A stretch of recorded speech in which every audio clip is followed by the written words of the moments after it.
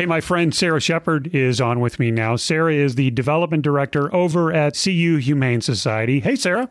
Hey, Steve. How's it going? It's going good. So, I was one of the folks that was lined up to co-MC the upcoming Fur Ball, which was going to be in October in person, but things have changed. Things absolutely have changed. And Steve, I know that you're aware many events very similar to our Fur Ball had started scaling back. And as much as we would have liked to have been back in person, the difficult decision was made, and fully supported by our board of directors that to celebrate in person at this time it wasn't going to be the right move. So we decided to put off the in-person part, the dinner, until next year. So if you want to consider this your save the date for October 7th, 2022 at the iHotel, that's where we're going to be doing the Fur Ball for next year. And this year, though, the Fur Ball committee, made up of entirely volunteers, has been working so hard that we're actually able to do an online auction, which is great because last year we weren't able to do anything. That's huge. Okay. So you'll be able to, go onto your computer or your phone at a specific day and time? Yeah. So what's great about the Fur Ball this year is that for the first time in the event's history, it's free to attend. So just go to our website, cuhumane.org, and you register for free. And on October 1st, starting at noon, you'll be able to browse and bid on auction items, and you don't even have to wear pants.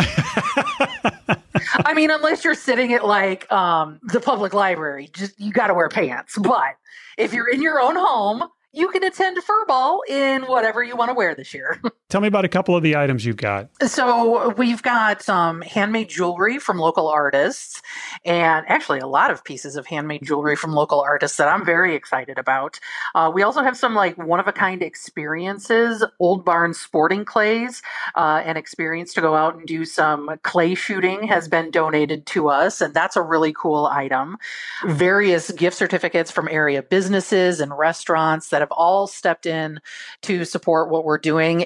And I know if listeners to your podcast have kids and they're possibly excited about that Polar Express thing down in Monticello, we may have gotten some deluxe tickets that you can bid on. We've got lots of bottles of wine that we're going to pair with some baskets, wine from Art Mart that was donated to us. Yeah, so a little bit of something for everyone. I like that. I like that you can log on at noon and get going. You don't have to wait till that night. So it's October 1st, you said, and what day of the week is that? And that is a Friday. So even if you log on from work, it's a Friday at work. Nobody's going to look over your shoulder. And besides, you're doing it for the animals. Sarah, I bet there are a couple of sponsors you want to mention. I do. Our presenting sponsors, Shelby and Jack Stifel, have always been so incredibly supportive of the Champaign County Humane Society.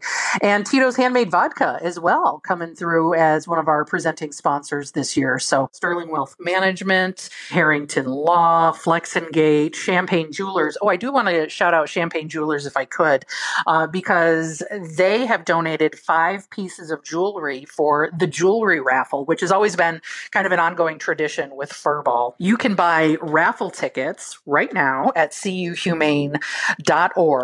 $25 will get you 1 ticket for the jewelry raffle. $100 will get you 5 tickets. So we're very thankful that they are supporting us again this year with the jewelry raffle. And the trip raffle is back. And Steve, I don't know if you're familiar with the trip raffle, but that's a 1 in 100 chance to win a really, really cool vacation that you can take within 2 years. So if it's something if traveling is not something you're comfortable doing right now, the winner of our trip raffle has 2 years to take whatever trip they choose out of the 4 that we have chosen. All right. Lots of details, lots of good info for the October 1st virtual Fur Ball. It'll kick off at noon on Friday, October 1st. cuhumane.org to get everything, right? That's it. You got it, Steve. Good luck, and we look forward to an update after October 1st. Thanks so much, Steve.